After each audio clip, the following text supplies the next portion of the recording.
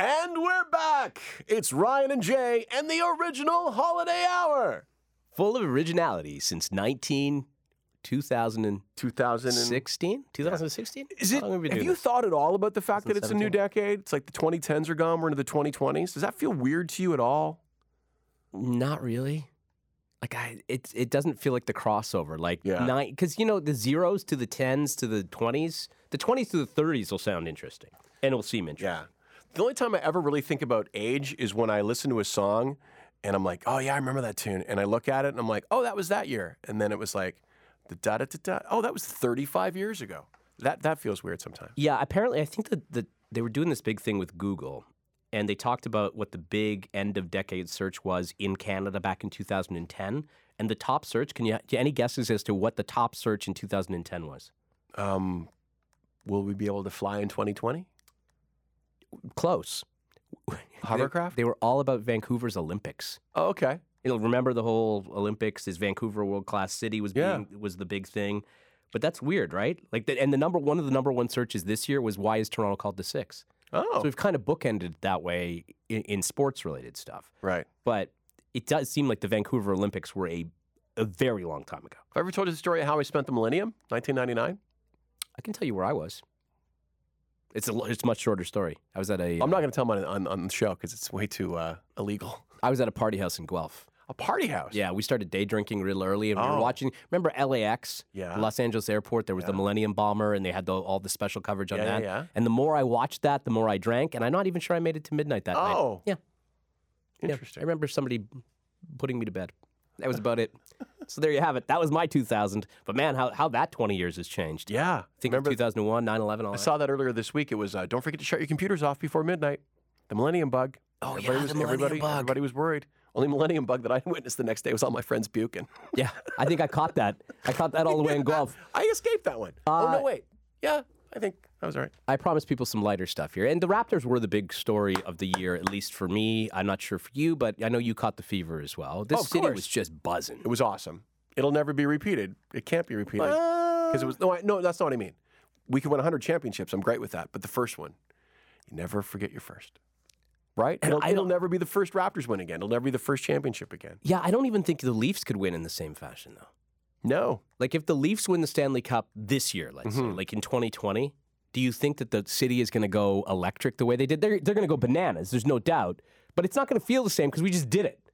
You know what I mean? It's like you almost have to have 5 years in between wins. It'll be the difference will be that people will be openly weeping on the streets. It's just they'll be a lot older and whiter. Yeah, likely. There's because that's the hockey. I was thinking to myself, because I badmouthed hockey earlier this year, and it turns out I was right for doing so. But the interesting part for me was, I was thinking, if the Leafs win, would I go out on the streets? Would people want to hit me with pitchforks? I don't know.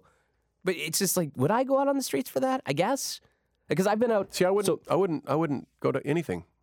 The Edmonton. I lived in Edmonton when the Edmonton Oilers won like 3 Stanley Cups in a row, and I was like, I'm not going downtown. Screw that. Why? I just don't like crowds that big. Oh, see, I remember riding. I want to high five strangers. I'm like, cool. I'll watch it on TV. I was in downtown. I'll drink with you. I was in downtown Toronto. I don't want to be in a crowd with you for both of the Jays wins. Right. And I remember riding. This is not something you should do, and I advise strongly against it. But to get to the Jays parade that they had, because it was massive, I rode my friend's trunk on the way down from Mississauga. Ryan, speaking directly to you teenagers that are listening to this show right now. Do not ride I know trunk. There's a lot of you. That is not a thing. It's very dangerous, is what I'm saying to you. But that's what I did. Don't do as I did. Do something Do as I different. say, not as I do. No, just don't do that. Don't do that. What I'm do trying as to I say. say. But I remember within the last couple of years, so I've been to the 2 Jays ones. I went to the Argos parade when they won the Grey Cup a couple of years ago. I went to the TFC parade, obviously, when they won the MLS championship. And I did the Raptors. Not only did I do the Raptors nighttime victory march up Yonge Street thing, I was also there broadcasting the parade that day. A shadow box of photos of you at all those events and put it behind in your manland. None of them would be good. It's just me with thumbs up and a drunk look on my face. That would be awesome. No one wants that. Through the years. What song is that? Through the years, Kenny Rogers. Oh, you didn't do the obligatory Green Day. Oh. Time of my life. Remember that? Everybody did that. Like Seinfeld. Fork stuck in a row. Oh, jeez. Stop it, Billy Joe. Is it Billy Joe or Bobby Joe? Billy Joe Armstrong. Billy Joe. The other thing I wanted to ask you about in the world of television, because I think it showed up in the top 10 of Google searches for the year, Game of Thrones was such a monster, a behemoth of a program.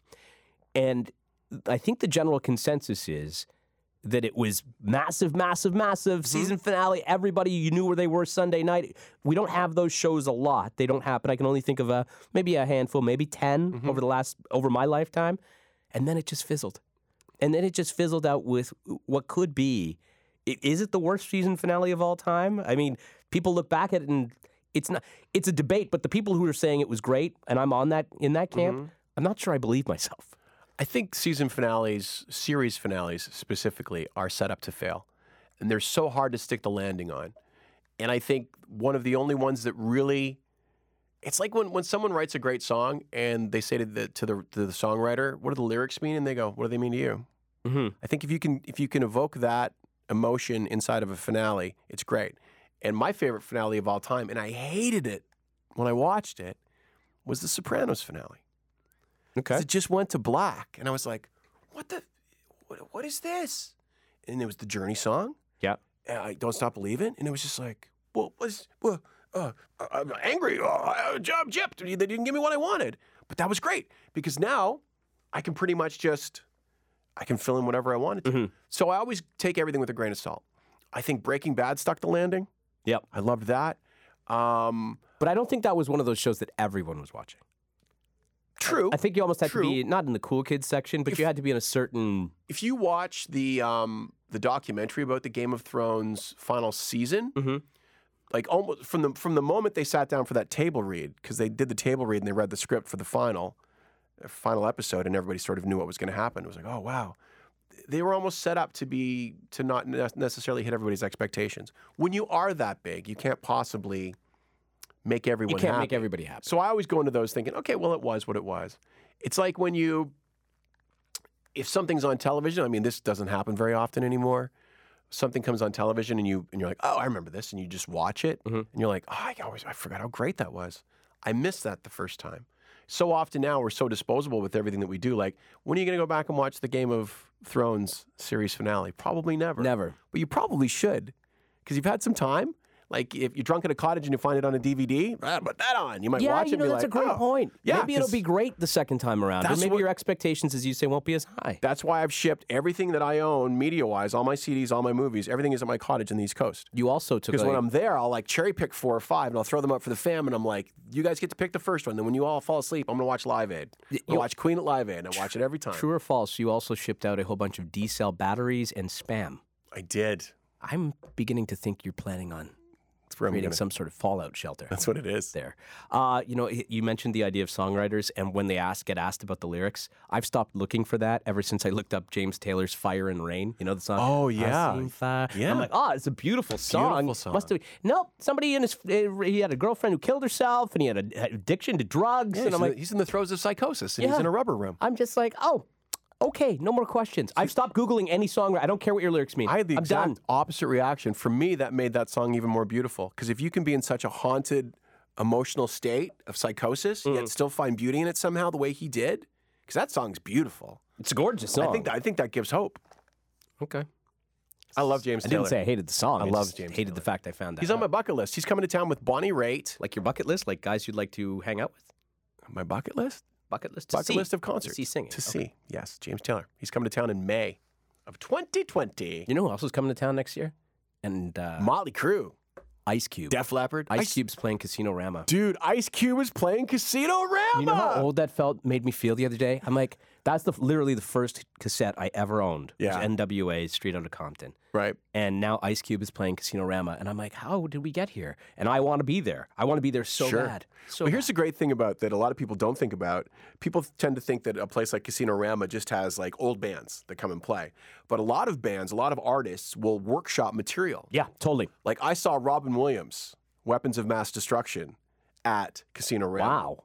Yeah. That's very cool. And he was like, hey, this is a new act. I'm working it a little bit. I remember because it was the only time I'd ever gone in like a weeknight and had to drive back and do the morning show the next day.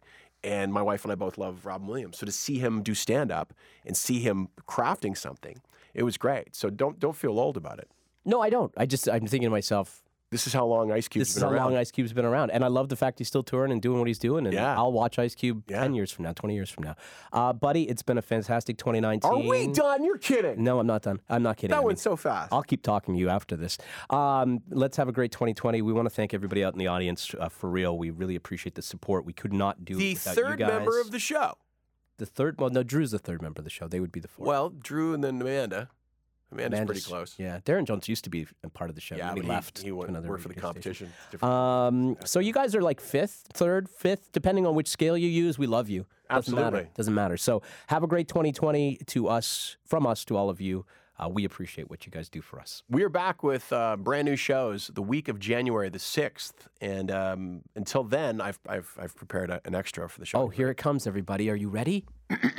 Take it away, Jay. You've been listening to the original Holiday Hour.